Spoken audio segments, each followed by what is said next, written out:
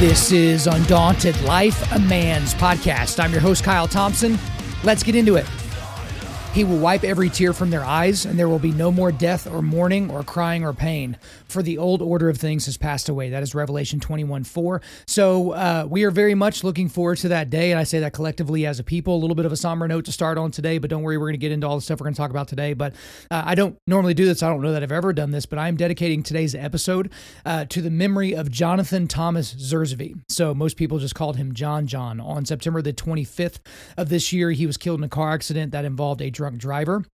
It was his 13th birthday. Apparently, he and a friend and his mom, and they all went to an OU game. And it was as they were driving home from the OU game, it looks like they were struck by a drunk driver, and John did not make it. And the only reason that I know about this is because he's the son of a buddy of mine from high school and one of the earliest supporters of Undaunted Life, and that's a guy named Chris Zersvey.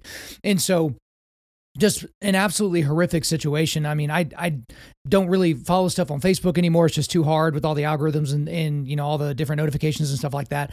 And so he reached out to me, Chris did, just to talk with me a little bit. And I had no idea this had even happened.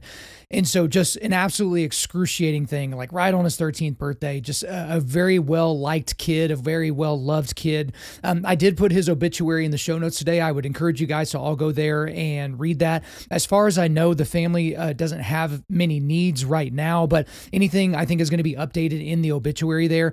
But again, just wanted to dedicate today's episode to John, and also just to give a PSA that y'all have heard about a million times at this point, but it's like, if you're going to drink not at home, could you please figure out a way to not drive? Like, is that hard?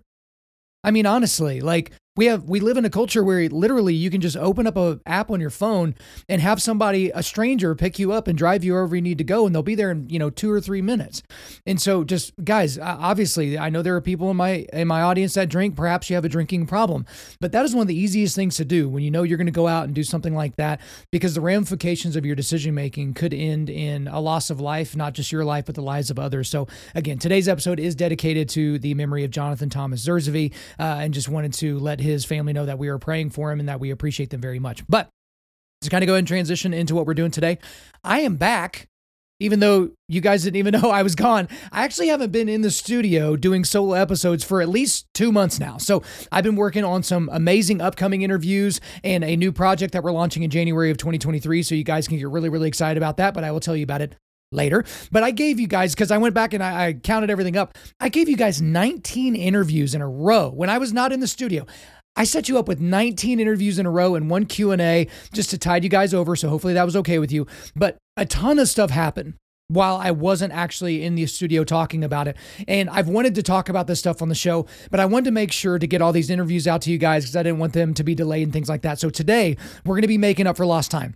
We're going to be covering a lot of ground on the podcast today, because don't worry, I've been keeping tabs over the last couple of months of all the stuff that I've wanted to talk to. So here's how we're going to approach today. So, I normally do a big segment and then I do quick hitters. Well, today there's no big segment, as it were. We're going to do quick hitters in the latter part of the show. So stick around to the end of the show, guys, because I'm going to be talking about, and this is no hyperbole here, I'm going to be talking about perhaps the most triggering thing that I've ever talked about on this podcast. I've talked about transgenderism. I've talked about, genital mutilation of children. I've talked about abortion. I've talked about everything. But there's one thing that is going to make way more people in my audience angry, and I'm here. I'm ready for it. But here in a minute, before I get to the quick hitters, I'm going to be doing the quick hitters. Okay. So this is not something that we're going to do very much, because I don't plan on having these big stretches where I'm not in the studio, but there's a lot of stories that came up over the last couple of months that they don't need, 10 minutes of discussion. They need like 30 to 60 seconds of discussion. And so what I'm going to do is I'm just going to blow right through those. And I'm going to give myself literally an internal timer of 60 seconds maximum. We're going to go through a bunch of stuff rapid fire, just so I can give you my quick thoughts. And then we're going to get into, I think I have 4 quick hitters today that I think are well worth your time. So in the quick hitters segment, we're going to be talking about Jordan Peterson going viral for getting upset when asked by Piers Morgan on an interview here recently if he was the intellectual hero to incels, so that's involuntary celibates.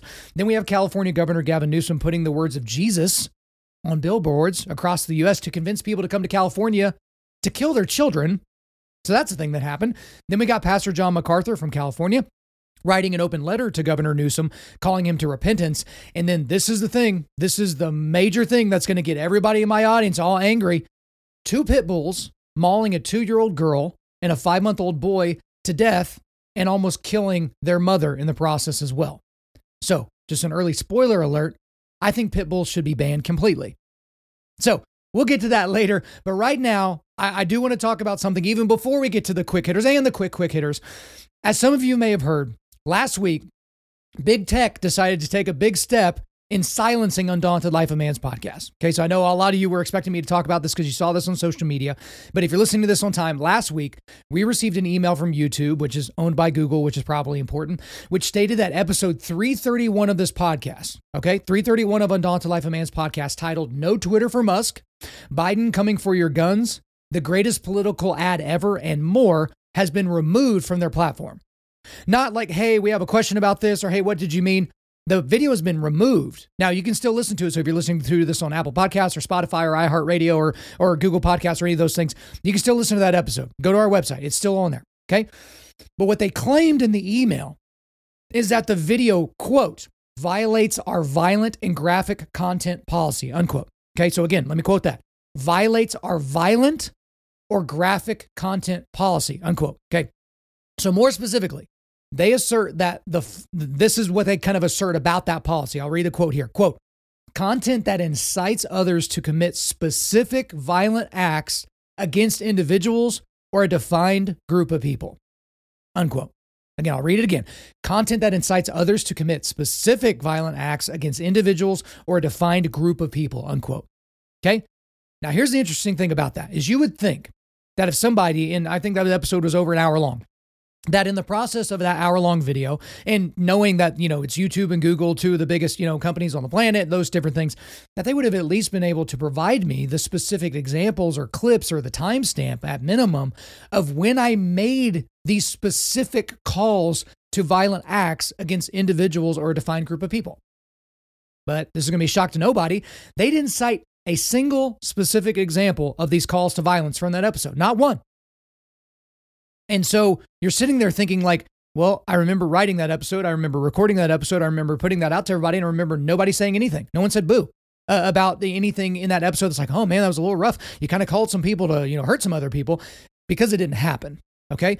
So they do allow you to do an appeal process, which is basically nonsense. But, it was incumbent upon me because I like order and I like specificity and I don't want there to be a big gap in my, playlist and something like that where, all of a sudden this episode doesn't exist. And so I appealed it. And the thing about it is they rejected the appeal in less time than it would have taken them to actually go back and rewatch the video and check it for bad content. Okay, so the appeals process was ridiculous. I probably got rejected by a computer or a robot or some algorithm or something like that. So at least on YouTube, you guys, episode 331 of this podcast does not exist anymore. Now, as soon as I put that out there, a lot of you guys are like, you need to go to Rumble, which is hilarious because you're telling me to go to Rumble and we're already on Rumble. And that's just kind of the thing. On Rumble, we get like, I'm not kidding, like 2 or 3 listen or watches per episode. That's it.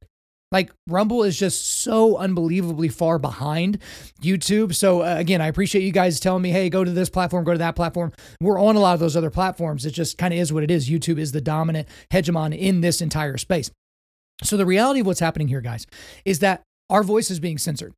Okay? Because I'm talking about things that people that work at these companies don't like. I'm talking about things that people that work at these companies don't want me to say out loud. This is outright censorship, especially since they can't even provide me an example where I could even give an explanation, anything like that. And guys, the reality is, and I've known this really from the beginning, is as the show continues to grow, which it's seen explosive growth, especially in the last year or two, this will continue to happen. Okay? So we're going to be censored from different platforms. And the problem is when you build out your entire business, when you build out your cash flow, when you build out your revenue based on these things that can be turned off, that's a problem. So you can build up this big YouTube channel, make a lot of money off of advertisements, and then all of a sudden YouTube could be like, oh, we don't really like what you're talking about. Here's your strike 3, which is basically how they do it, third strike. And then they turn off the spigot of money, and they also turn off the eyeballs to your channel. Same thing can happen with Patreon. I get asked all the time, Kyle, well, why aren't you on Patreon? The same thing. If they understand what I'm talking about and the way that I talk about it, they can literally just turn my Patreon off. We've seen that happen with other content creators around the globe, especially in the last several years.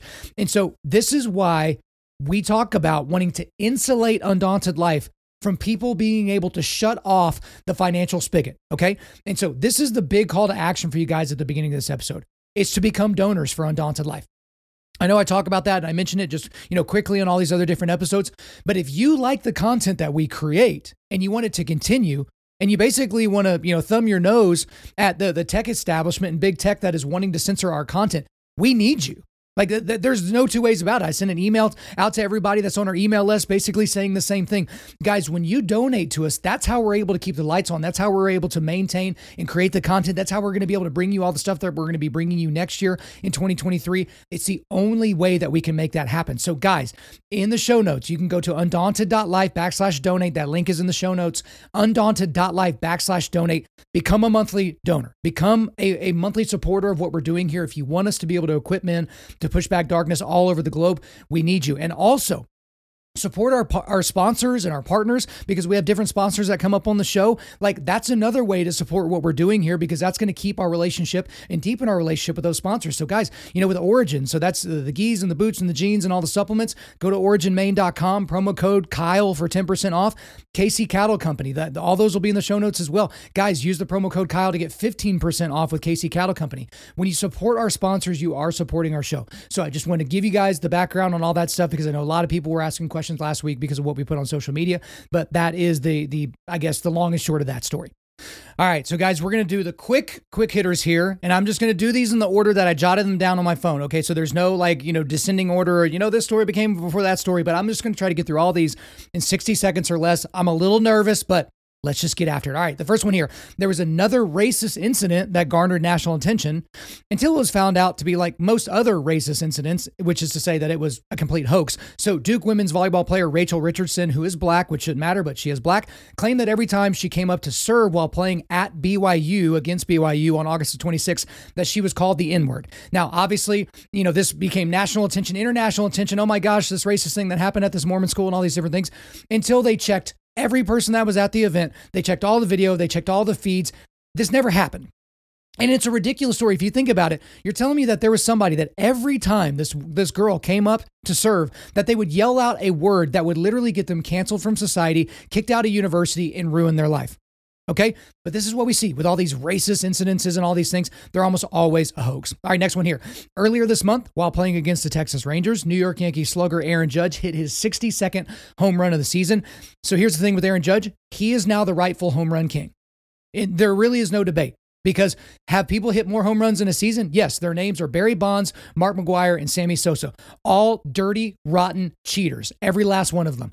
Aaron Judge hit 62 home runs, maybe in the hardest era in baseball to do so, because pitchers, you only see the starting pitcher, 2 times through the lineup, and then everybody coming out of the bullpen throws, upwards of 100 miles an hour with the hook. So Aaron Judge is now the home run king. Congratulations to Aaron Judge. Next one here. Yeshiva University in New York City may be forced to allow an LGBTQ student group on their campus. My understanding is Yeshiva University is either the oldest or one of the oldest Jewish universities in the country, and it's there in New York City. And the thing about it is they decided that they were going to suspend all student organizations after the Supreme Court denied their attempt to not recognize the LGBTQ organization. So this is obviously an attack on religious liberty. This is a case that everybody needs to really focus on, because there's a bunch of stuff and yeshiva's trying to basically do what they need to do. But obviously, if you come from a Jewish worldview, you can't support the LGBTQ agenda.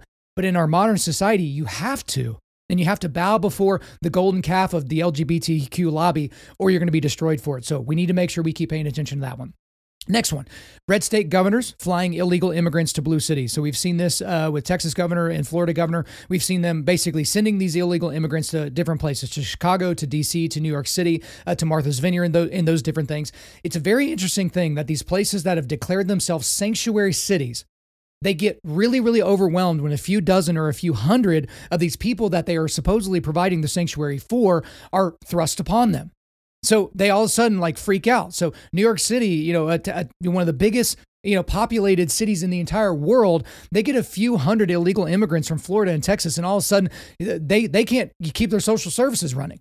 Now, it's a little weird whenever you're using a lot of people are saying that, these people are being used as pawns in the political scheme or whatever. But every single person that gets on a bus or on an airplane and is shipped to a blue city, they sign a waiver saying that that's exactly what they want to do. They're not being round up and, roped up or something like that and tossed on these buses. They're going because that's exactly where they want to go. They want to go to New York. They want to go to Chicago. They want to go to Martha's Vineyard. So I do find it to be very hilarious. It's like, guys, I'm sorry when your policies and your viewpoints are smacking you in the face. Next one here. Queen Elizabeth II died on September the 8th of this year, and it was at the age of 96. So don't have a whole lot to say about this because not a whole lot of people had a lot of bad things to say about Queen Elizabeth II. Some people after she died were talking about, white supremacy and, everything that happened with the English and, basically kind of spreading Western culture around the globe and all these different things. And it's just like, okay, can we just talk about how this woman who is widely respected by everybody, even people that didn't agree with her worldview, really, really respected her. So died at the age of 96. Rest in peace to her. Next one here. According to the Guttmacher Institute, and again, this is a very, very left-wing pro-abortion institute, the Guttmacher Institute, at least 66 abortion clinics in the United States have closed permanently since the overturning of Roe v. Wade and Planned Parenthood v. Casey. So all I can say to that is, I'm so sorry that happened to you. I'm so sorry that your career, which is built around the slaughter of children, has now been disrupted. And it's only 66 now, and I hope we eventually get them all. So I'm absolutely all down for that. Next one here. OU Children's Hospital, that is the children's hospital here that's just about 20 minutes away from my house. They ended their, quote, gender medicine services, unquote, after the governor, Kevin Stitt, and state legislators from Oklahoma signaled that they would come for their funding if they kept mutilating children. And so the funny thing about this one is I was getting primed up to basically do what Matt Walsh was doing, and I was going to majorly put OU Children's Hospital on blast because I found out that they were doing gender reassignment, services and those types of things. But Governor Kevin Stitt and the Republicans in the state house were already ready to go. And, they basically said, yeah, you can keep your program, but then we're going to remove all your federal funding. We're going to move all these things. And so I guess OU Children's Hospital is way more motivated by their own funding than they are by their own, misguided ideas about how they can change the gender of a child. So amen to that. Next one here, obviously Hurricane Ian happened, in the last couple of months. So the people that have been affected by that, we feel terribly for them. There are a lot of organizations out there that are supporting the people down there. Obviously, millions and millions, if not billions of dollars worth of devastation to property. There was loss of life and all that. And so a terrible situation. Guys, if you know anybody in that area, if you know some people that are boots on the ground helping out over there, I think you should definitely do so. Next one here. Elon Musk apparently is buying Twitter. So funny thing, when I'm talking about episode 331, it looked like he wasn't going to get Twitter. And now it looks like he is going to buy Twitter.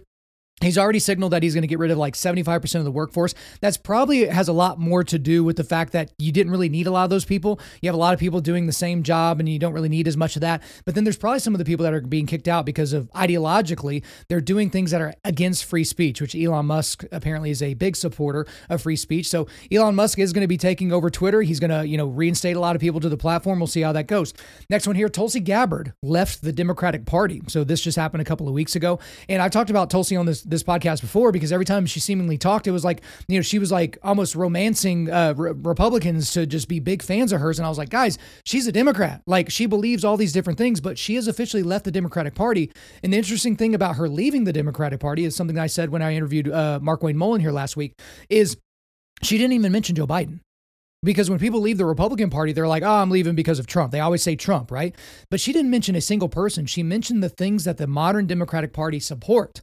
The woke movements and all these other different things. But the reality of Tulsi Gabbard, and the reality is that she still believes a lot of things that the Democratic National Convention believes. It's a lot of those same platforms, but she's just done with all the woke stuff. She's done with all the demonization of white people and of Republicans and all those different things. She's going out on the campaign trail for a lot of Republicans right now. So it's a really interesting time for her.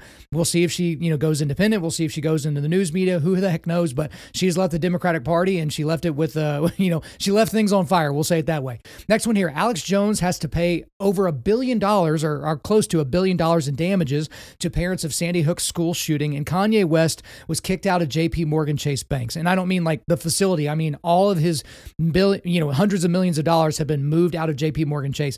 So the thing with Alex Jones, in the Sandy Hook case, there's a lot of stuff there. He basically came out and said that this was a false flag operation. And then, the parents eventually sued him for that, even though he's apologized, but they're wanting to get him for $1 billion in damages. Like, they may as well make it $100 trillion because it's like he doesn't have $1 billion. But then you have Kanye West. Obviously, he said some pretty crazy stuff here lately, but he was kicked out of JP Morgan Chase. It's one of those things where it seems like people that don't, buy into the traditional narrative in any way, shape, or form, now they're being, trying to be silenced, like obviously what's happening with this court case with Alex Jones. They're doing this to crush him and crush anybody else that would ever try to be him next. And with Kanye West, it's like, you're kind of out of step with the things that we want to do. So here, we're kicking you out of the bank. So there's a whole lot more on those two stories, but that's all I'm going to cover today. Next one here, the school shooter from the Parkland, Florida school shooting was not given the death penalty. So I'm just trying to remember off the top of my head. I think it was 17 or 18 people were murdered that day by this shooter, students and teachers, and they didn't give him the death penalty. So my understanding in the state of Florida is that it has to be unanimous from the jury for them to give the death penalty. And apparently there was one person on the jury that was vehemently against the death penalty and something like that. So how the heck did this person even get on the jury to begin with? Who the heck knows? But this person should be dead, obviously. And they should be dead already. Right? This shooting happened several years ago. The person was clearly guilty. They were in their right mind when they did this. And it doesn't matter if they're in the right mind now. They should no longer be a part of society. And the taxpayers of Florida should not have to sit around and for decades keep this monster alive. He needs to die. The death penalty is there for a reason. It is an absolute travesty that they didn't use it here in this case. Next one here, going back to Kanye West. He went viral a few weeks ago for going on Tucker Carlson Tonight.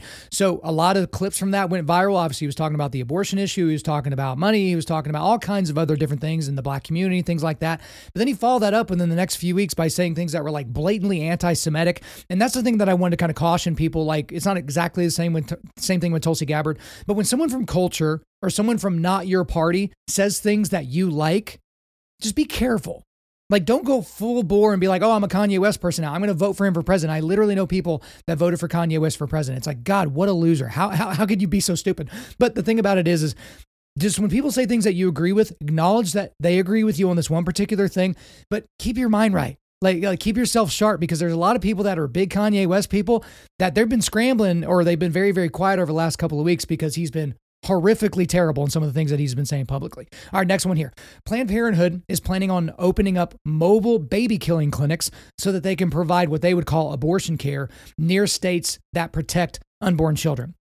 So let's say, so basically what they're doing is, like, let's say there's a state, so Oklahoma. So I think, abortion is going to be, basically the Wild West in Colorado. So where Oklahoma and Colorado meet, they're going to set up like a van or some sort of bus or something like that on the border on the Colorado side so that women from Oklahoma can travel there to murder their children. So if you don't think Planned Parenthood is about abortion, I want you to remember things like this. They're literally setting up mobile clinics, not to give mammograms, not to give STI tests, not to give cancer screenings for women, not to do pap smears, so that they can kill children. That's what Planned Parenthood is on this planet to do, to kill children and make you pay for the right for them to do that. All right, next one here. There's an ex-cop that killed 35 people at a daycare in Thailand, including 24 sleeping children. So this is a country I'm not really familiar with their gun laws or anything like that, but we get so caught up in the dangerous things and the horrible things that happen here. But evil is prominent all over the globe. And again, a whole lot of people didn't hear about this because it didn't happen in our backyard.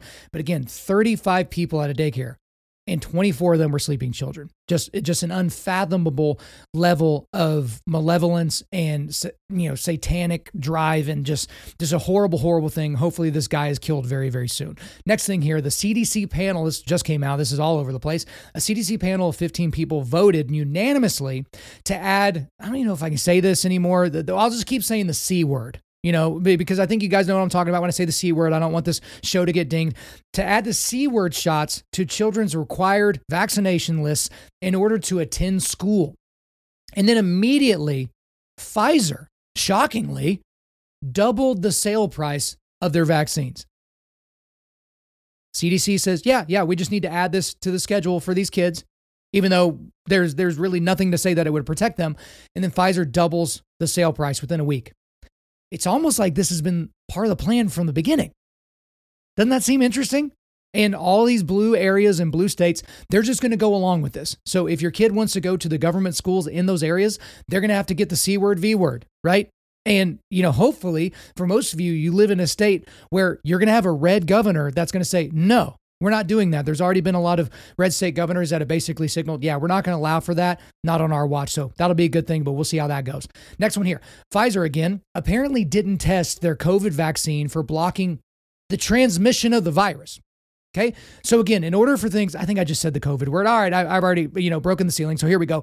But they were supposed to test it, obviously, because what we were sold this entire time is, hey, don't just get the vaccine to save yourself. Don't do that.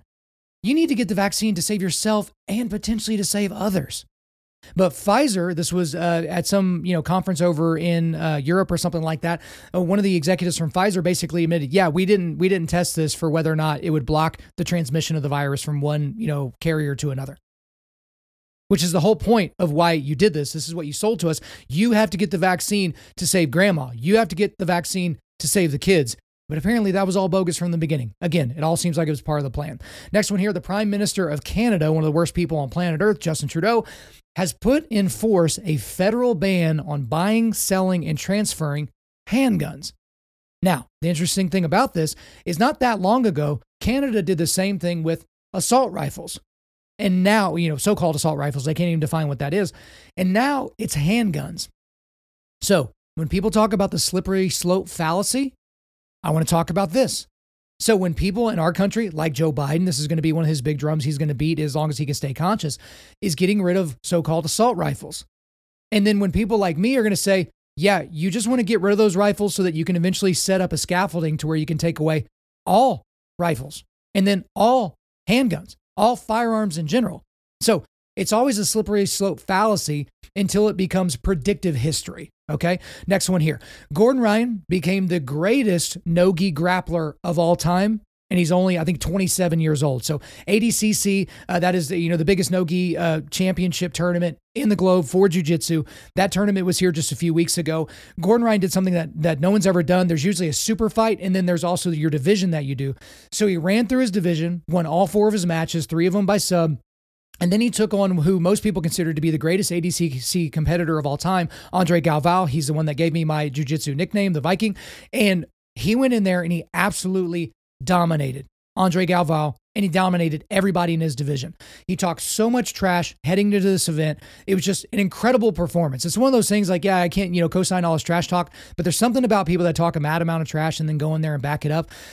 It was just a crazy circumstance to have 4 matches in 2 days. And then right after you win your championship in your division, just a few hours later, you go and grapple one of the greatest no-gi grapplers of all time, who's fresh, who hasn't had to compete or do anything before that. Just an incredible, incredible performance. It's one of the most dominant things I've ever seen in sports. I was literally trying to think of other examples. This goes back to when, Wilt Chamberlain first came into the NBA and he was playing against a bunch of, 6'2" centers. Like it's just, he's on a completely different level in terms of jiu-jitsu. All right, just a few more left. Next one here.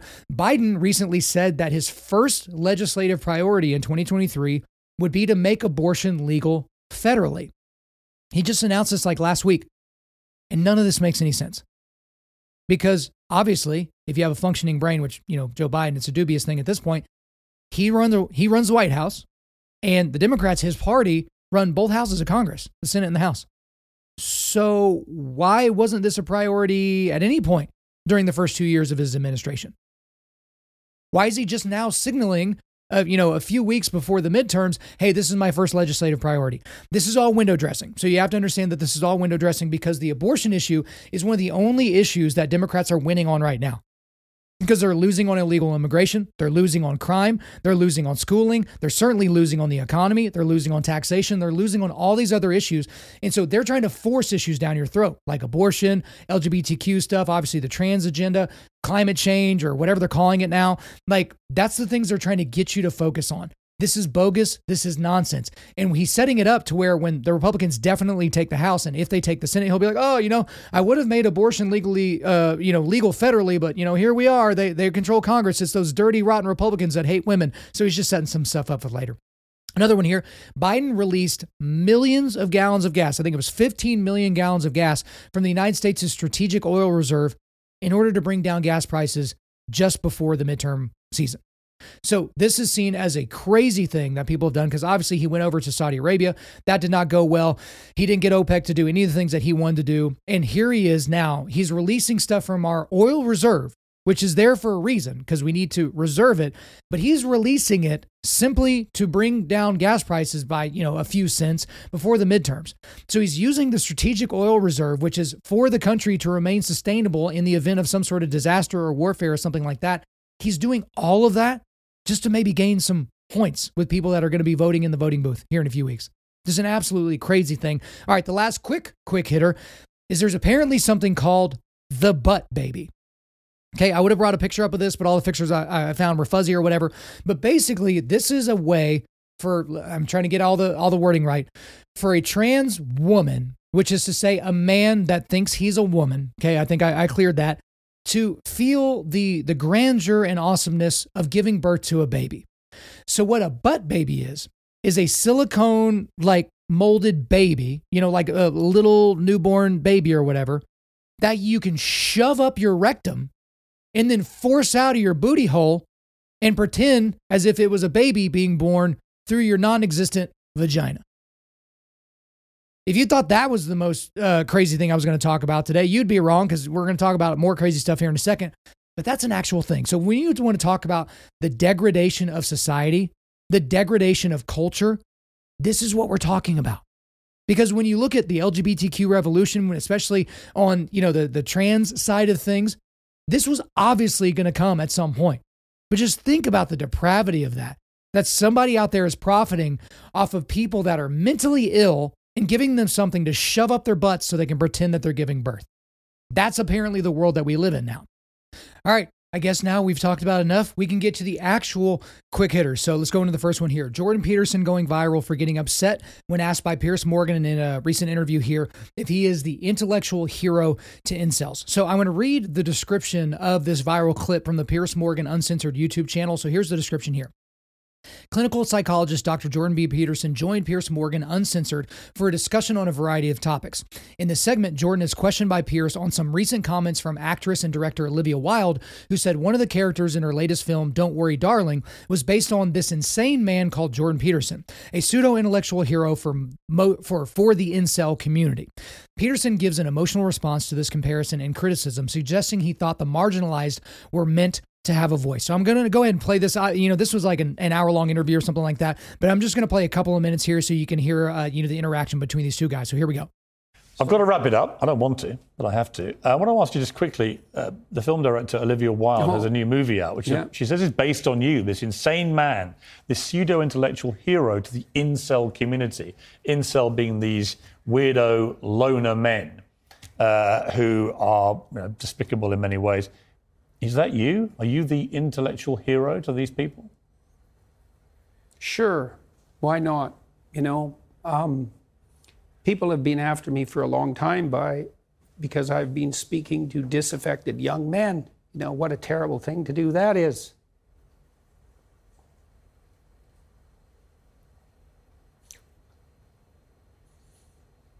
I thought the marginalized were supposed to have a voice. It's making you emotional. Talk about that. Well, God, it's very difficult to understand how demoralized people are. And certainly many young men are in that category. And you get these casual insults, these incels. What does it mean? It's like, well, these men, they don't know how to make themselves attractive to women who are very picky, and good for them. Women, be picky. That's your gift, man. Demand high standards from your men. Fair enough. But all these men who are alienated, it's like they're lonesome and they don't know what to do, and everyone piles abuse on them. When she said that, Olivia Wilde, it stung you, didn't it? I saw the reaction. By that that time, that as far as critiques go, that was kind of low level. I mean, once I got painted as Red Skull, magical super Nazi, that was kind of the end of the insults. There's no place past that. So obviously, even in that short clip, there's a lot to unpack, but immediately everybody in the left-wing media and the Twitter and the blogosphere and all those different things, they castigated him as a crybaby, and all the headlines were like, Jordan Peterson cries because of what Olivia Wilde told us, said about him or something like that. But they're not actually listening to the clip, because obviously you don't need to do that. You just put out the headline, you get your clicks, and then you move on with all the money that you've generated from doing that. But I think the key thing that he said there was, obviously after kind of a long dramatic pause because he was getting upset, was, I thought the marginalized were supposed to have a voice, which is an interesting thing in our modern culture, where we're constantly we're being talked to and talked at about all these marginalized communities and what we as people of power and people of privilege should do to help and to support and to lift up these marginalized communities. But you have this entire, I guess the best way to describe it is as an underclass of men that are sitting around playing video games, watching porn, jerking off, eating pizza, drinking Mountain Dew. They're not trying to get jobs. They're not trying to help society. They're not trying to support their community. They're not trying to get married. They're definitely not trying to have kids or any of those types of things. And then some of those guys, so this is the actual crux of the issue as to kind of why they're attacking him. He has become a hero. Jordan Peterson has become a hero to a lot of those guys. And a lot of those guys that were languishing in their choices and wasting away their God-given potential, they have gotten their butts up and started getting after it because of Jordan Peterson. And then you have these people like Olivia Wilde, who is the only reason she's famous is because she has a very nice looking face. These people are just like, oh, well, he's this pseudo intellectual that's, just basically trying to help out all these men. It's like, well, yeah, shouldn't we help out these men? And this goes into the entire thing about culture basically saying men are not necessary, that the best version of a man is a quiet one that doesn't rock the boat, and or a woman that thinks she is a man. That's the best version of a man, right? And so we get to this point in society where it's like, okay, it's good that you've said these things, that you've said your opinions, but you have a man that is literally helping people put their lives back together, to start getting jobs and contributing to society, paying taxes, which you love taking from people, and, putting into all your other useless programs. And this is a bad thing. He's an evil pseudo-intellectual because he's trying to help out these men. And the thing about it is the stuff that Jordan Peterson does is not necessarily targeted. So if you think about it, it's not like a targeted marketing campaign. Like, he didn't write 12 Rules for Life for the involuntary celibate community, right? That's just a community that when they found the book, it was something in it was attractive to them, right? They didn't get it from some self-help book or some, random pastor or some random person that was like, hey, you can do it and you can figure this out. And, an Instagram influencer or something like that. There's Jordan Peterson. He's helping these people out. So my big takeaway on this story is, obviously in this entire thing, Jordan Peterson got emotional. He got upset. If you've watched him and listened to him for any length of time, the dude just gets upset. Like, he's a very emotional guy, and he cries and he feels things so deeply. So my big takeaway is that men should not be ruled by their emotions, but there are certainly times when emotions are appropriate and necessary. I mean, even look at this podcast on this, particular, not this episode, but on a lot of different podcasts. Like, I've been in tears. Like, just recently with Sarah Wilkinson on the show. I mean, we were almost in tears off air. Then I hit record, and then within a couple of minutes, we're both in tears. Like, there are times when emotions are necessary. And I think this is one of those times for Jordan Peterson, is that emotion and showing emotion was incredibly necessary and appropriate in the situation that he found himself in. And guys, when you feel so deeply about something, it's okay to have some emotions. Now, if you let your emotions, whether that be sadness or despair or anger or lethargy or any of those types of things. Well, lethargy is not exactly an emotion, but I think you get the point. If you let those things rule your life, then you are captive to the whims of those emotions. So for me, shock to nobody, ginger, anger is one of those things that has driven a lot of my bad decisions in my life. So that's something that I've had to get on the better side of. I've talked about this a lot. I used to watch a lot of sports, big time Cardinals fan. I've basically stopped watching Cardinals games because I couldn't control my emotions. For a game that has nothing to do with me, that I have no impact on or input on, right? And so for me, my life and the lives of the people around me have gotten significantly better because I'm not letting my emotions control me. I've gotten more control over my emotions. And obviously, if you come from a Judeo-Christian worldview, if you have a Christian gospel-centered ethic, you should not let your emotions dictate anything, because it's the truth of the gospel that you should be driving people to. And if you're too busy freaking out or too busy sitting over there in the corner in despair, it's going to be hard to share that with people. All right, guys, next quick, messing it up. right? This is what happens whenever I leave the studio for a little bit. I can't even say quick hitters. There it is. I did it. Let's go, guys. Next one here. California Governor Gavin Newsom putting the words of Jesus on billboards across the United States to convince people to come to California to kill their children. So this is according to Business Insider. Governor Gavin Newsom's pro-abortion campaign has transcended beyond California's borders as he placed billboards in 7 states with restrictive abortion bans to taunt governors and inform residents about the new informational abortion website. We want women to know that we have their backs, Newsom told the Washington Post, which first reported the efforts. We care. They matter. And we're not going to turn our backs on them because they're from another state. The advertisements, which tout California's recently launched informational website, can be seen in Texas, Indiana, Mississippi, Ohio, South Carolina, South Dakota, and right here in Oklahoma.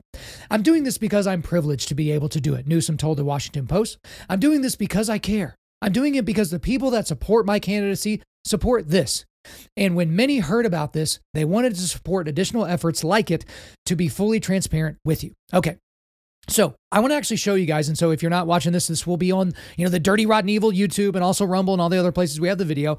But this is what the billboard reads for the ones that he put up in Oklahoma and Mississippi. And so you see this girl, like she's, curled up on the couch, looking out the window. Obviously she's despondent. They're trying to, pitch her as, this girl's pregnant, doesn't want to be pregnant. So here's how the billboard reads. Need an abortion? California is ready to help. Visit abortion.ca.gov to learn more. And then here's the crux of everything. Love your neighbor as yourself. There is no greater commandment than these. Mark 12:31. So obviously on this billboard, advertising the murder of children, of people that have the image of Christ on them, he's quoting from Mark's gospel, and not shockingly, he takes the scripture completely out of context, so only morons would think that this applies to the thing he's talking about. So let me read this entire passage here. It'll be quick, but this is Mark 12:28-34. One of the teachers of the law came and heard them debating. Noticing that Jesus had given them a good answer, he asked them, of all the commandments, which is the most important? The most important one, answered Jesus, is this. Hear, O Israel, the Lord our God, the Lord is one. Love the Lord your God with all your heart, with all your soul, with all your mind, and all your strength. The second is this. Love your neighbor as yourself. There is no commandment greater than these. Well said, teacher, the man replied. You are right in saying that God is one and there is no other but him. To love him with all your heart and with all your understanding, with all your strength, and to love your neighbor as yourself is more important than all burnt offerings and sacrifices. When Jesus said that he had answered wisely, he said to him, you are not far from the kingdom of God. And from then on, no one dared ask him any more questions. I love that. That's one of my favorite scriptures ever. They're like, crap, we thought we trapped him. He totally screwed us. This is a big problem for us. So my big takeaway on this story is these satanic worshipers of baby murder, like Gavin Newsom, will literally stop at nothing to make sure that you kill your children. I mean, just think about the pitch. Hey, for those of you in Mississippi and Oklahoma and all these other places with these restrictive abortions, or abortion laws or whatever, come to California. Right? We've got perfect weather. It never rains here. Like, we can, take you on roads and drive you to the abortion clinic, and we'll make sure that we avoid all the tent cities and all of the crap on the sidewalks, but we can get you over here. So come on out. We'll put you on the beach. When it's time for your appointment, we'll take you. You'll go in with 2 people. We'll only come out with 1. It's all good. And they will literally stop at nothing because it's macabre enough just to advertise that. Basically, come to California for vacation, kill your baby, and then go back home. It's macabre enough that companies all over the country that are in these terrible, awful red states that love not killing people, they're sending their employees to these demonic, these demonically ran states so that they can kill their kids so that they can come back to work on Monday. But now it's, let's use scripture. Let's literally use the red letter words of Jesus to describe how people should feel about this entire thing. Okay? Because they're just taking scripture out of context for fun now. And the thing is Christians bear a little bit of responsibility in this because we don't have a culture that actually reads the Bible. Okay? So I've got one of my Bibles here, I got my notes and I got things going on in it. But to be honest, I've had huge stretches of my Christian life where I haven't even looked at this thing. Like at all. And that's kind of what our culture does is we're colloquially Christian. We're Christian in name, but we don't actually read the good book because there are probably some squishy Christians or people that would at least self-identify as Christians that would read that billboard and be like, yeah, you know what? That kind of makes sense. When I talk about the pro-abortion issue, which again, I've done some speaking at churches about the pro-abortion issue and how to defeat those arguments. There's a lot of Christians that fall into these arguments because they seem plausible and they seem right. And a satanic person will use the scripture and the words of Jesus to make these people feel bad if they don't do their policy prescriptions, especially as it pertains to abortion. Okay? And in our culture, we love when our scriptures can fit on a coffee mug and fit on a t-shirt and fit on, a bumper sticker or something like that.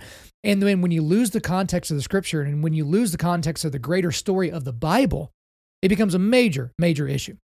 Next quick hitter here, and this is related to the last one. Pastor John MacArthur, whose church is in Los Angeles, I believe, he wrote an open letter to Governor Newsom after, this whole debacle with the billboards, calling him to repentance. So this is according to Fox News.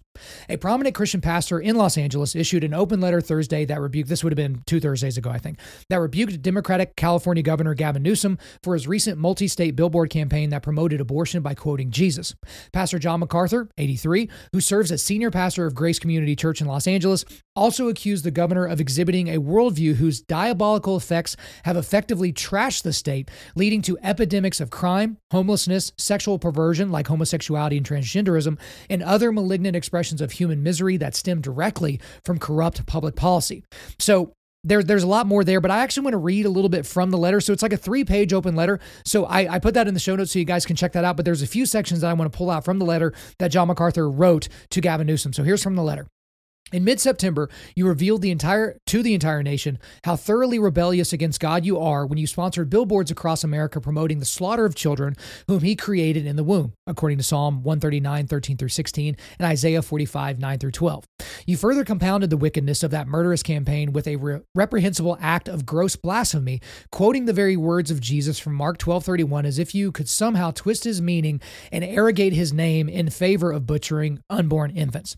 This is a little bit later in the letter. Furthermore, you chose words from the lips of Jesus without admitting that in the same moment, he gave the greatest commandment, you shall love the Lord your God with all your heart and with all your soul and with all your mind and with all your strength from Mark 12:30. You cannot love God as he commands while aiding in the murder of his image bearers. And then we'll skip down a little bit more in the letter here. My concern, Governor Newsom, is that your own soul lies in grave eternal peril. Each one of us will give an account of himself to God. That's Romans 14:12. One day, not very long from now, you will face that reality. Nothing is more certain. It is appointed for men to die once, and after this comes judgment. That's Hebrews 9:27.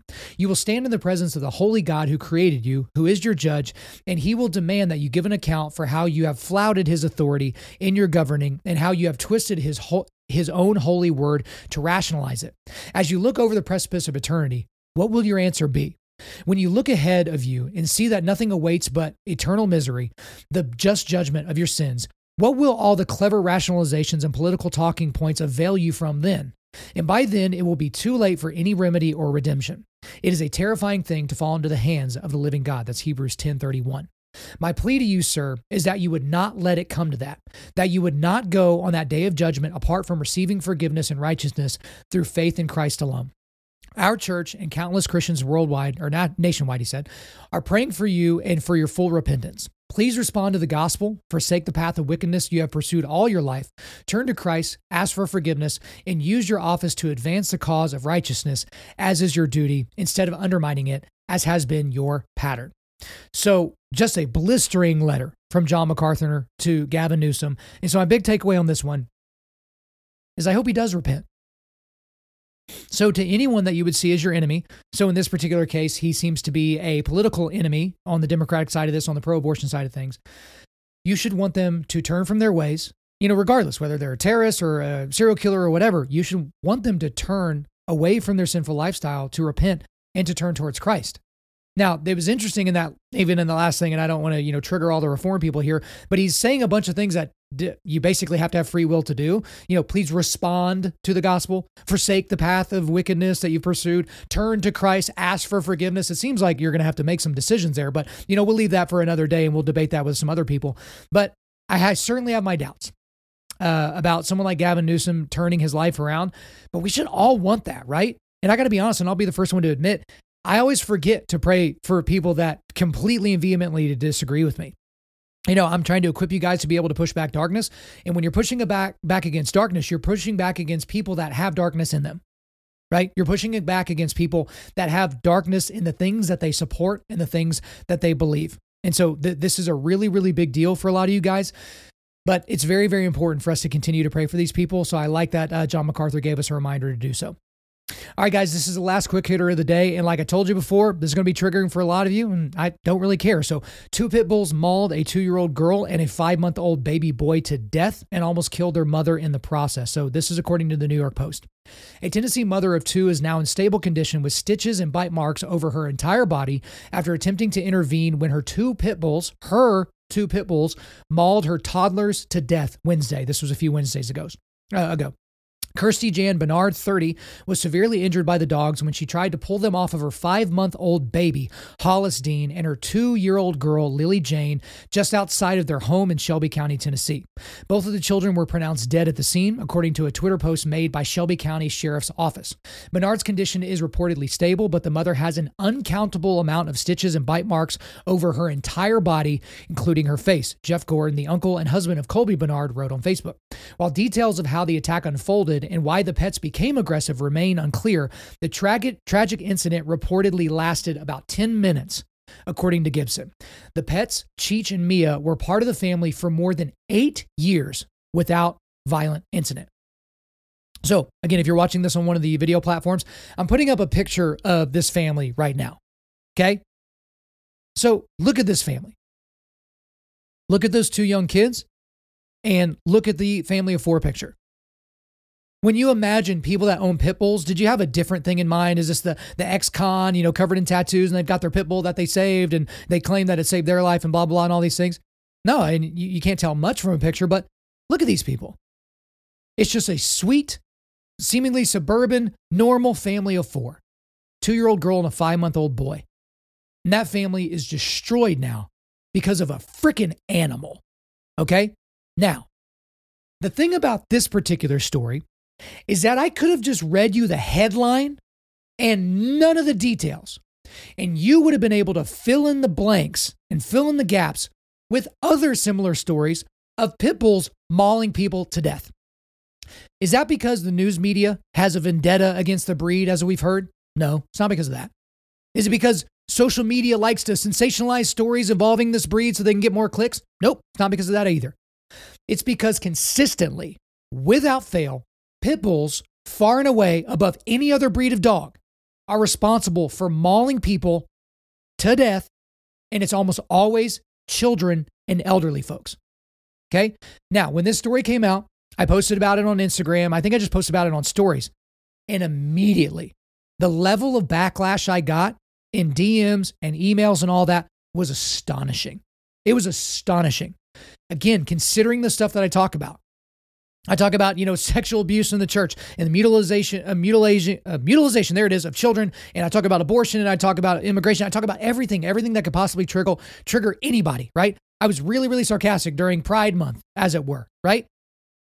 Nothing in my entire career of doing this has compared to the pit bull apologists that came out of the woodwork to tell me how stupid I was. And we'll look at their arguments here in a second. But to talk about pit bulls a little bit, I've been around pit bulls my entire life in one form or another, never owned a pit bull, but a lot of my friends have owned pit bulls. A lot of people's houses that I went over to had pit bulls. I've never had a bad experience. I've never had a mildly bad experience with a pit bull. Pit bulls are super fun animals. They're crazy athletic, super strong. I love playing with them and roughhousing and all those different things. If I were a single guy, I would very, very likely have a pit bull, and I probably would have rescued one from a pound. So there's my experience with pit bulls, but that doesn't matter in terms of what we're about to talk about. Now, so the interesting thing about this is I prepared my notes for this pit bull section last week. And as if on cue, right after I finished preparing my notes for this part of the show, this story pops up on my Twitter. As if on cue, right? This is from Blaze Media. 3 pit bulls maul owner's elderly mother to death. A woman in Georgia is facing reckless conduct and felony involuntary manslaughter charges after the 3 pit bulls she owned viciously attacked her mother to death, according to reports.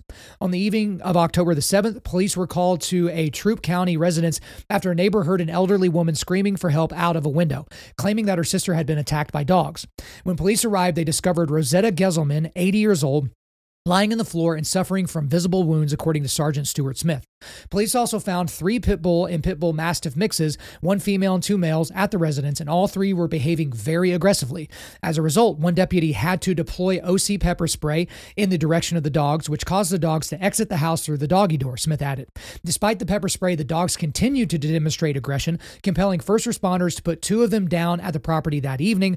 The other dog was later euthanized as well.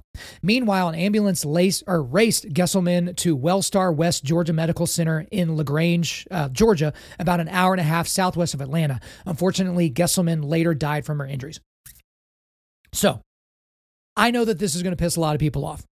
And I can't even describe to you how much I don't care, because the truth is going to hurt for some of you. So let's go ahead and dig in.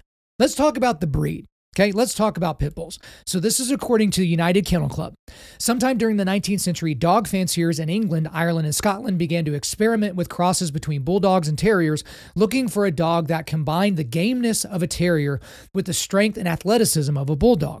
The result was a dog that embodied all of the virtues attributed to great warriors: strength, indomitable courage, and gentleness with loved ones. So they kind of screwed the pooch, no pun intended on the last one.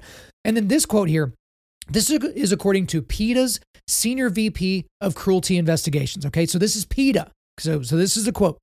Pit bulls were bred to bait bulls. They were bred to fight each other to death. That's the quote. Okay, so this breed was literally bred to not back down in a physical altercation with another animal. Okay, so if you don't know what baiting bull is, so baiting bulls, that is a sport in which a couple of these dogs, these pit bull dogs, would antagonize and attack a bull, right? Like a bull, until that animal would give up and collapse and typically die. So this was for pure entertainment and nothing more. And this is what was going on in, England, Scotland, and Ireland back in the day. Okay. But bull baiting was criminalized in the 1800s, like the early 1830s, I believe.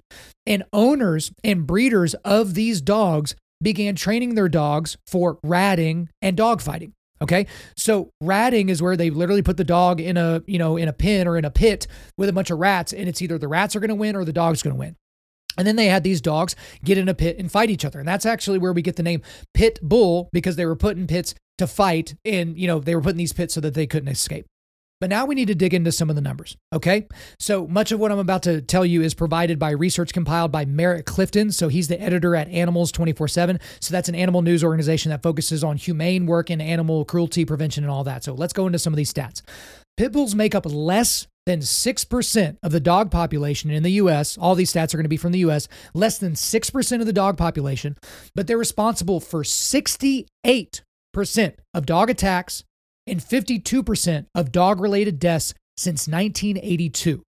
Also, Clifton says that for 32 years he's been recording, there has never been a year, never one year, when pit bulls have accounted for less than half of all attacks. One person in the United States is killed by a pit bull every 14 days. 2 people are injured by pit bulls every day in the U.S. And in the 10 years from 2009 to 2018, pit bulls killed or maimed 3,569 people in the United States and Canada. Now, these stats here are going to be from according to dogsbite.org. In the years 2016 through 2021, when pit bulls became homicidal, they killed either their owners or members of their owners' families most of the time. This can be called ericide, and that's from the Latin word eros, which means owner or master of the house. From 2005 to 2020, pit bulls killed Americans at a rate over 7 times higher than the next closest breed, which is Rottweilers. They killed over 80% of all Americans who were killed by dogs. In 2020, 15% of fatal dog attacks involved multi-victim attacks. 100% were carried out by pit bulls, of which 86% were inflicted by a single or a pair of pit bulls, or of family pit bulls, attacking multiple household members. Okay, so most of these attacks are happening in these households. Also, pit bulls can exert 300 pounds of force from their bite. That is enough to snap the femur of a cow. That is the strongest bone in a cow. Okay. Pit bulls are also number one in a bunch of terrible categories. Pit bulls are the number one canine killers of women and girls, killing more than half of the females killed by dogs. Pit bulls are the number one canine killers of children, killing more than half of the children killed by a dog.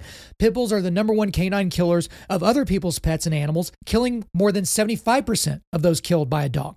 Also, Pit bulls, because they are so unpredictable and dangerous, are banned in parts of 15 different states under breed-specific laws, and they're banned on all military bases. So some of the states that they're banned in: Iowa, Kentucky, Ohio, Kansas, Missouri, Wisconsin, Mississippi, Arkansas, Louisiana, Georgia, Alabama, North Dakota, Tennessee, Florida, and Indiana. Those are the 15 states that at least have a partial ban on pit bulls. And also, there are many home and renters insurance companies that will not cover you if you own a pit bull. Or if they do cover you, they will significantly jack up your premiums. Okay? Now, guys, I could go on and on and on with the numbers, but I feel like you get the idea. I feel like you get the idea at this point. But now I want to transition into getting into some of the arguments. Okay?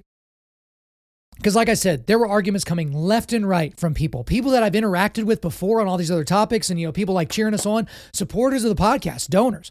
And I'm going to go through the most common arguments that were given to me, and I'm just going to absolutely eviscerate all of them. Okay, so the most common argument that I got, and this is the most common argument that you'll hear literally from anybody that is like a pro pit bull apologist, right? It's not a problem with the dogs. It's not a problem with the breed. It's a problem with the owners. So we can't blame the pit bulls. We have to blame their owners. Now, we'll get to the owners in a second. But when someone says something like this, you have to take them back to what the breed was bred to do. Okay? Hundreds of years ago, what was the breed that we have today bred to do? They were literally bred to fight, to grasp onto other animals and not let go until the other animal stopped moving. That's what they were bred to do. So you have to ask yourself, do you have to train a herding dog to herd sheep? Do you have to train a retriever to retrieve? Do you have to train a pointer to point? No. Like, there are things that you can do to make them better at those things and more controllable, but at the end of the day, they are doing what they were bred to do. Nor do you have to train a pit bull to fight and be aggressive. That is what they do. That is what they were bred to do.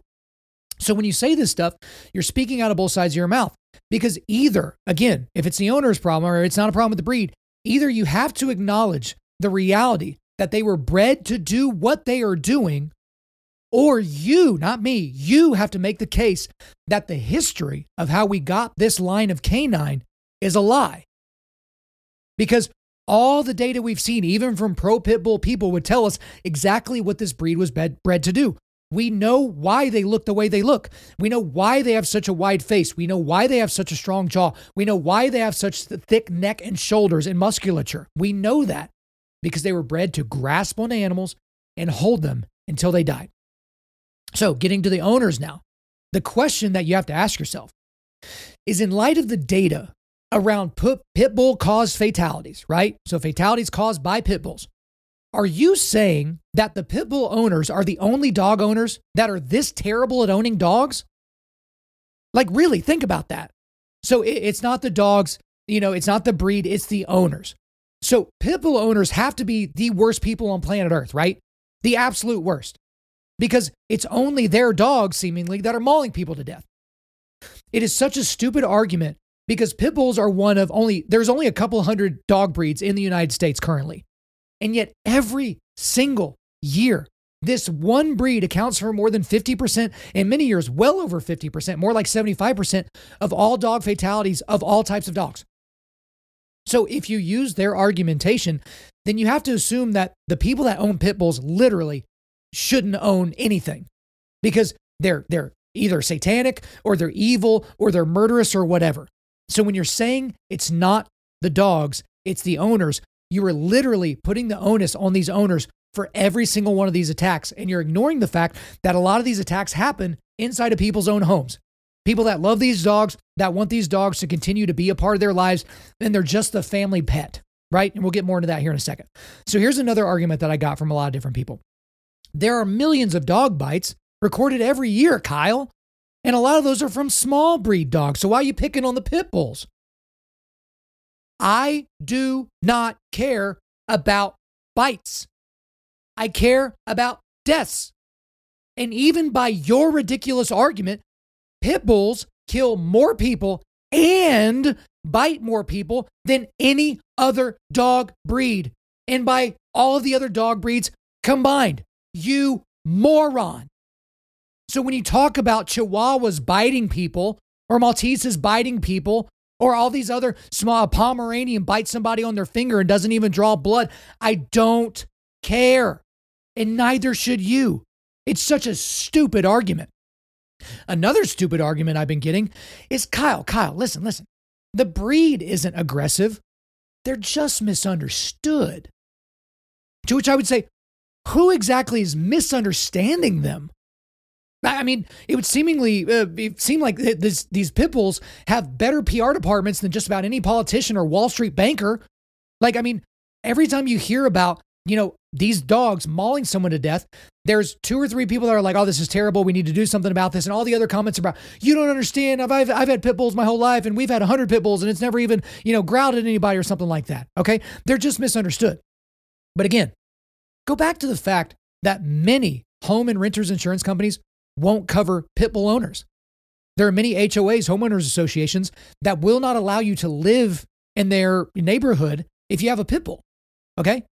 So you have to ask yourself, why would a company that focuses on generating revenue, or a homeowners association that has to generate, revenue from fees and all that, why would they forego potential revenue just because of a misunderstood breed? Why would they do that? These companies are driven by profit. And a lot of them, if they're public companies, they have to generate a profit so that they're doing well by their stakeholders and their stockholders, right? So why would they do that?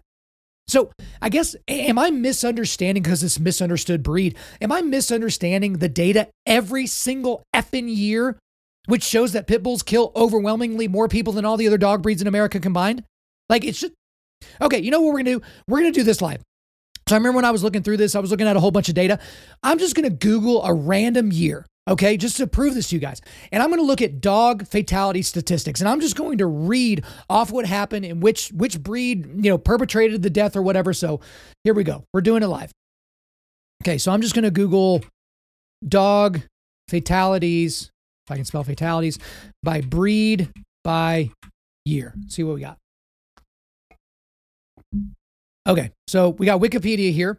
So this Wikipedia is called List of Fatal Dog Attacks in the United States. Okay, so this has got fatalities from 2020, 2021, and 2022, and they're all in order. So we're just going to start reading from the top here, okay? So January 8th of 2020, Taos Pueblo, New Mexico. Kay Torres is the victim's name. She was 52 years old. She was killed by a pack of dogs. Apparently, we don't know what types of dogs they were. January 9th, Dayton, Ohio. Mackenzie Turwell, a 4-month-old, killed by a pit bull. January 10th, Rockcastle County, Kentucky. Donald Abner, 55 years old, killed by a pit bull. 25. So this is not a list of all people killed by pit bulls. This is a list of all people killed by dogs. Okay. So January 25th, Lafayette, Indiana. Julian Connell, 1-month-old, killed by a pit bull. January the 30th, Atala County, Mississippi. Harvey Harmon Jr., 76 years old, killed by 2 pit bulls and then 2 other mixed breeds. February 10th, Oro Grande, California. Sterling Vermeer, 5 years old, killed by a pit bull. February 11th, Plainfield, Illinois. Devin White, 25 years old, killed by a pit bull. February 18th, Knox County, Kentucky. Corey Godsey, 13 years old, killed by a pack of feral dogs. So we don't know what the dogs were. February 23rd, Crawford County, Georgia. Lee Alvin Beecham, 76 years old, killed by 2 pit bulls and 1 Labrador mix. February 27th, Shreveport, Louisiana. Geraldine Hamlin, 64 years old, killed by 2 pit bulls. March 3rd, Chipley, Florida. Beverly Jean Dove, 60 years old, killed by a pack of dogs. We don't know what kind of dogs. March the 9th, Portsmouth, Virginia. Demi Witherspoon, 2 years old, killed by a pit bull. April 11th, Portland, Oregon. Frederick Shaw, 70 years old, killed by a mastiff. April 12th, Fort Worth, Texas. Sharon Renee Baldwin, 60 years old, killed by a pit bull.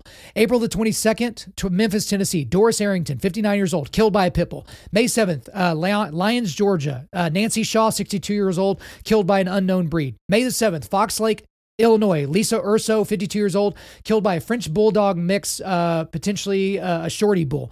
May the 28th, Mount Vernon, Arkansas. Robert Taylor, 9 years old, killed by 2 pit bulls. Are you kind of getting the point? We'll keep going just so we can keep driving this home. Or I guess we don't need to keep driving this home. I feel like you get the point, right? So again, I Googled, what did I Google? List, or you heard it. Just rewind if you want me to hear that. And you know what we're going to do? I didn't actually read off some of these stories, but there's another column here on the right. What's this column say? This column says circumstances. So let's read the circumstances of these attacks, because obviously it's not this dog's fault. It's the breed's fault. So let's read about Mackenzie Turwell. This is the 4-month-old that was killed by a pit bull. Around midnight, the father of the infant called 911 after he returned to the home and found his daughter on the floor unresponsive. The commander of the Violent Crime Bureau stated that the child had been attacked by the family dog and died from her injuries. The coroner ruled that the death was an accident and stated that the child died from blood loss. The incident is under investigations by the Special Victims Unit. So let's go to Julian Connell. That's the 1-month-old that was killed by a pit bull. The pit bull mix was fighting with a beagle mix in the family home. The teenage son removed the beagle from the room to get it away from the pit bull. The pit bull mix then attacked the baby. The coroner stated that the 1-month-old Julian died from multiple sharp catastrophic injuries to his head and neck. The boy's mother was sentenced to 1 year in jail after pleading guilty to neglect of a dependent resulting in bodily injury. Okay, so let's go to the next one. Harvey Harmon Jr., so 76 years old. So this is an elderly person killed by 2 pit bulls and 2 mixed breeds. The victim was pulled out of his wheelchair by 4 dogs and mauled to death in his front yard in the Palestine community. The 2 pit bulls belonged to Harmon's nephew, and the 2 mixed breeds were strays that hung around the area. 3 of the 4 dogs were put down by the veterinarian at the scene. The 4th one of the strays escaped. So let's go to the next one here. Let's go to Sterling Vermeer, 5-year-old killed by a pit bull. The family pit bull named Thor killed Sterling in the family home. The 5-year-old was dead by the time the police arrived. A family member called 911 stating that the pit bull attacked the child and would not let go. Okay, next one here. Let's go Devin White, 25 years old. Okay, so in an unprovoked attack, the family pit bull, seeing a trend here, the family pit bull attacked the victim and 3 other adults, a 52-year-old woman, a 25-year-old woman, and a 19-year-old man. All 4 victims were taken to the hospital, but White later succumbed to the severe injuries he received when his pit bull mauled him after he tried to stop the attack on the other people that were in the home. Okay, and then we'll read one more here. We'll go to Geraldine Hamlin. Okay, so 64 years old, 2 pit bulls. Hamlin was attacked by the 2 family pit bulls in her home she shared with her son and died as a result of her injuries. Okay, now guys, go to this link. I'll try to remember to put it in the show notes. It just goes on and on. I'm just scrolling on and on and on and on. And then it goes into 2021, 2022. So are you getting the point here? Most of these people were killed by their animals. Okay, so go back to the story from the top from the New York Post, that this family in Tennessee, these were their pit bulls that they had raised from the time they were puppies. Okay, and we have no indication that they were fighting these dogs, that they were training them to be aggressive guard dogs or any of those types of things. And obviously they felt comfortable enough with these pit bulls that they were willing to welcome into their home a young girl and a young boy who are now dead because of these animals. Okay? Which leads to the next stupid argument that I get from people, these pro pit bull apologists. You've never owned a pit bull, Kyle, so what do you know? Okay? This is just like the no uterus, no opinion, utterances from pro-abortion people. Because it's intellectually dishonest, because they love the support from pro-pit bull people that have never owned pit bulls. But it's only anti-pit bull people like me that they're like, oh, no, you can't have an opinion because you've never had one. But this all begs the question, do you need to own a dangerous or deadly thing to know that a thing is dangerous or deadly? Because I just got to tell you, I've never owned a pedophile, but I do know that I wouldn't want one of them around my wife and kids. I've never owned a murderer, never once owned one, right? Never even been around one as far as I know. But I wouldn't want them around my wife and children. I've never owned rattlesnakes, but I know enough about rattlesnakes to know that I wouldn't want them around my wife and children. Oh, you've never owned a pit bull. What do you know? Well, I have a functioning brain. That's how I know. Okay. Another stupid one I've gotten. This is lit. Okay. The argument goes something like this. Kyle, it's just like owning a gun. If you don't want a pit bull, then don't own a pit bull. If you don't want a gun, don't own a gun.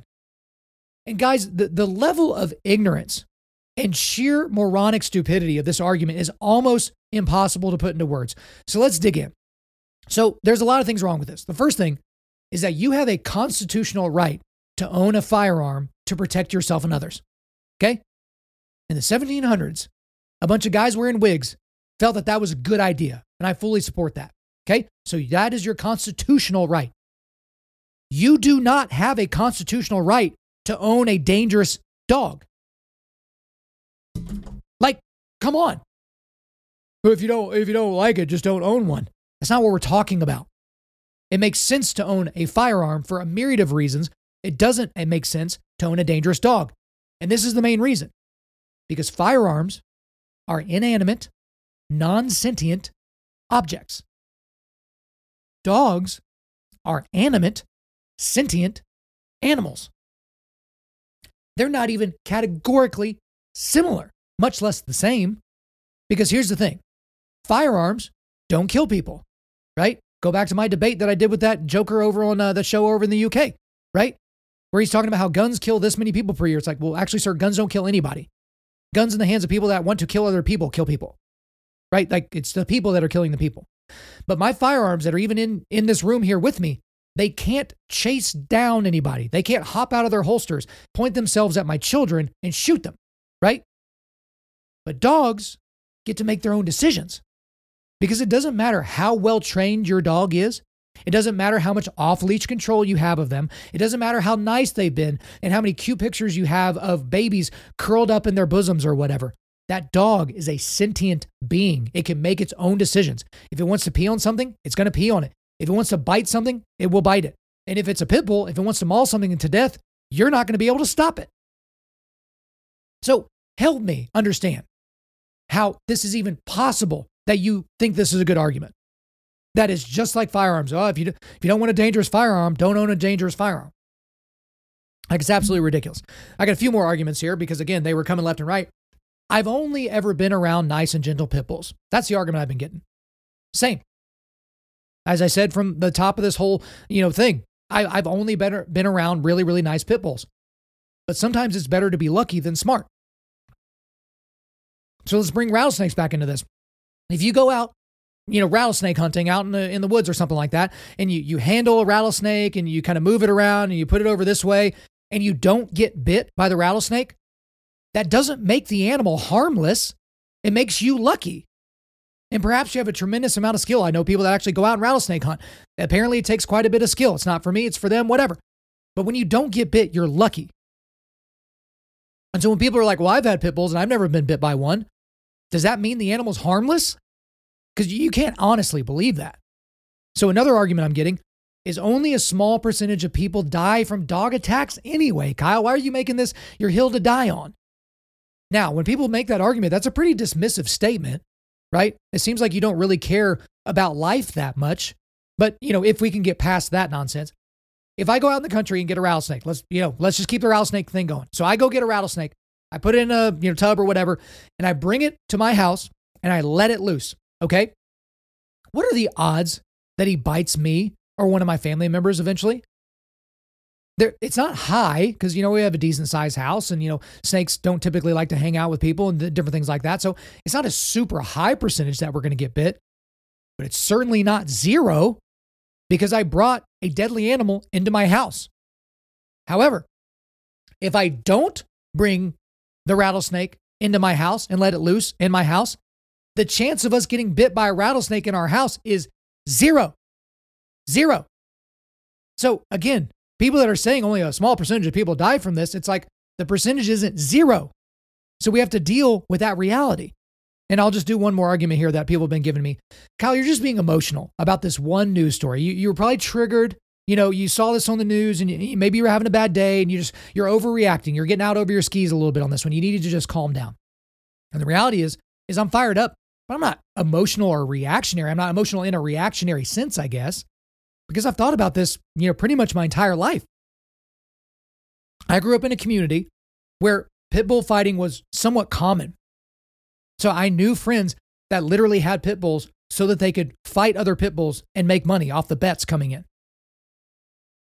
And in my community, I guess you can't call it, an alarming regularity, but toddlers are mauled in the community that I grew up in by family pit bulls. Just in Oklahoma City. So this was in Lawton where I grew up, but in Oklahoma City, just 2 or 3 years ago, an elderly woman was decapitated by a pit bull. Decapitated. So the pit bull literally ripped her throat out and then didn't stop until her head was rolling down the sidewalk. Kyle, that's just an anecdote. Do you want me to go back to Wikipedia and start reading from where I left off, making the anecdote argument? So now we need to move to the solutions side of this. So I have some solutions. And again, a lot of you guys are not going to be co-signers of this, and a lot of you guys are not going to like this, but this is where we're at now. So you're this far in, you might as well stick with us. For families, if you have pit bulls and you have children or older folks in the home, the pit bulls have to go. They cannot be in that house with you. If you're single and about to get married and you're thinking about having kids and all that and you have pit bulls, you need to start having those discussions right now, because those animals cannot be near those children. Again, you get to do whatever you do in your house. I'm just a guy with a podcast that you're listening to, and you may make some changes in your life based off the things that I say. So that's my advice to you. It is not worth it to have those animals around your children, around any elderly members of your family. Okay? Another thing for families is if you have children that you let hang out at other people's houses, you have to ask them what kind of dogs are at the house that they're going over to. So it's probably a good idea to, have a relationship with those parents. You need to know, like, hey, do you have, unlocked phones? Do you have unfettered access to the internet? Do you have a pool there? Do you have like a dangerous older brother that's an ex-conner? Like, you need to have some of these discussions with these parents. You also need to know what kind of dogs they have. Because if they have a pit bull, I would suggest you not let your kid go over there. If they have Rottweilers, because again, if you got rid of pit bulls and Rottweilers and they just disappeared from the planet, you basically get rid of almost all death created by dogs, and throw Dobermans in there as well. If you get rid of Dobermans, Rottweilers, and pit bulls, basically people aren't killed by dogs in America anymore. So if those dogs are present in these other homes, I don't care if you've been around them. I don't care if they seem nice. In my opinion, my advice to you would be to not let your children go hang out at that house. Kids get to hang out at your house. Okay. But now I need to kind of get into some general ideas about how I think we can solve this issue. And again, going to rub a lot of people the wrong way. I don't care. First thing that I would suggest is euthanization. All pit bulls that are currently in shelters should be euthanized. Okay. So that would take care of all the unowned pit bulls. So spare me your tears about, oh, you don't even know them and they're just these poor animals. Sorry. Those things are, they're either going to be killed anyway, or they're going to be taken into a home where immediately they become a danger to that family and a danger to the community that they live in. Because if you're not mauled by a pit bull that's in your own home, you're mauled by a pit bull that's just roaming the neighborhood. Okay. So if you can't stomach the thought of that, just kind of blanket euthanization, then we need to talk about blanket sterilization. All pit bulls in shelters, if you're not going to kill them, and all pit bulls that are owned by individuals should be sterilized. Guys, even PETA agrees with me on this one. If you don't believe me, go look it up. Even PETA agrees with me on this. That breed is way too dangerous to continue to keep breeding. So if you're not down with just euthanizing all pit bulls, great. You love your pit bull and all that. Your pit bull needs to be fixed. That's all there is to it. But if you can't stomach or get behind that, then we need heavy regulation on this animal. Okay. So I know I'm kind of leaning into the argument earlier that was a dumb argument, but think about how this could be similar to, a class 3 firearms license, which is what you need in order to get suppressors or, fully auto things or anything like that. Again, you have a constitutional right to a firearm, not to a dog, but there's heavy regulation on those things. You can't just walk into Walmart and buy a fully automatic weapon, regardless of what your favorite Democratic politician says. It's not a real thing. Okay. There needs to be an unbelievably heavy regulation on that dog. And you should have to prove why you need that dog and come up with something really big. And I guess the last thing would be criminalization. Okay. Make it illegal for people to own them without extreme extenuating circumstances. And I was trying to think of those extenuating circumstances. Maybe you've got, maybe you've got like a junkyard or something like that. And, the typical junkyard dog, you can't afford round the clock security or this, crazy security system. So you have some pit bulls roaming or something like that. And so maybe you make it legal in those instances. I don't know. I don't even think it should be legal. I don't even think that you should be able to own those dogs, but make pit bull owners liable across the board for homicide, manslaughter, and assault in the event of a killing or maiming by their pit bull. Okay. Now, even in some of the stories I read, some of these owners were getting jail time and you were having legal troubles because of things that happened, but that's not across the board. There are a lot of places where a pit bull can hurt a person or kill another dog or something like that, and nothing happens to the dog. Literally, as I was preparing this, the babysitter that was over watching our kids, I had a little, chat with her before she left, and she mentioned that in her neighborhood, like literally the adjoining yard had some sort of a dog that had a pit bull, and that pit bull attacked another dog in the neighborhood while it was walking, almost killed the dog. It was a miracle they got the pit bull off of this dog. So they put this dog on the mend and, get it back to health. And a few weeks or months later, that pit bull gets out of that same yard and and literally runs to the house where this dog that had just been, basically brought back to life and attacked it again. You know what happened to the pit bull? Nothing. And this is in like a really, really, really nice neighborhood in my city. Nothing happened to the pit bull. They didn't immediately put it down. And because again, maybe they thought, it just attacked another dog. It was a dog fight. Like, what can you do? What if that dog had turned from the dog that it was mauling and turned to the person that was trying to get it off of them? Okay.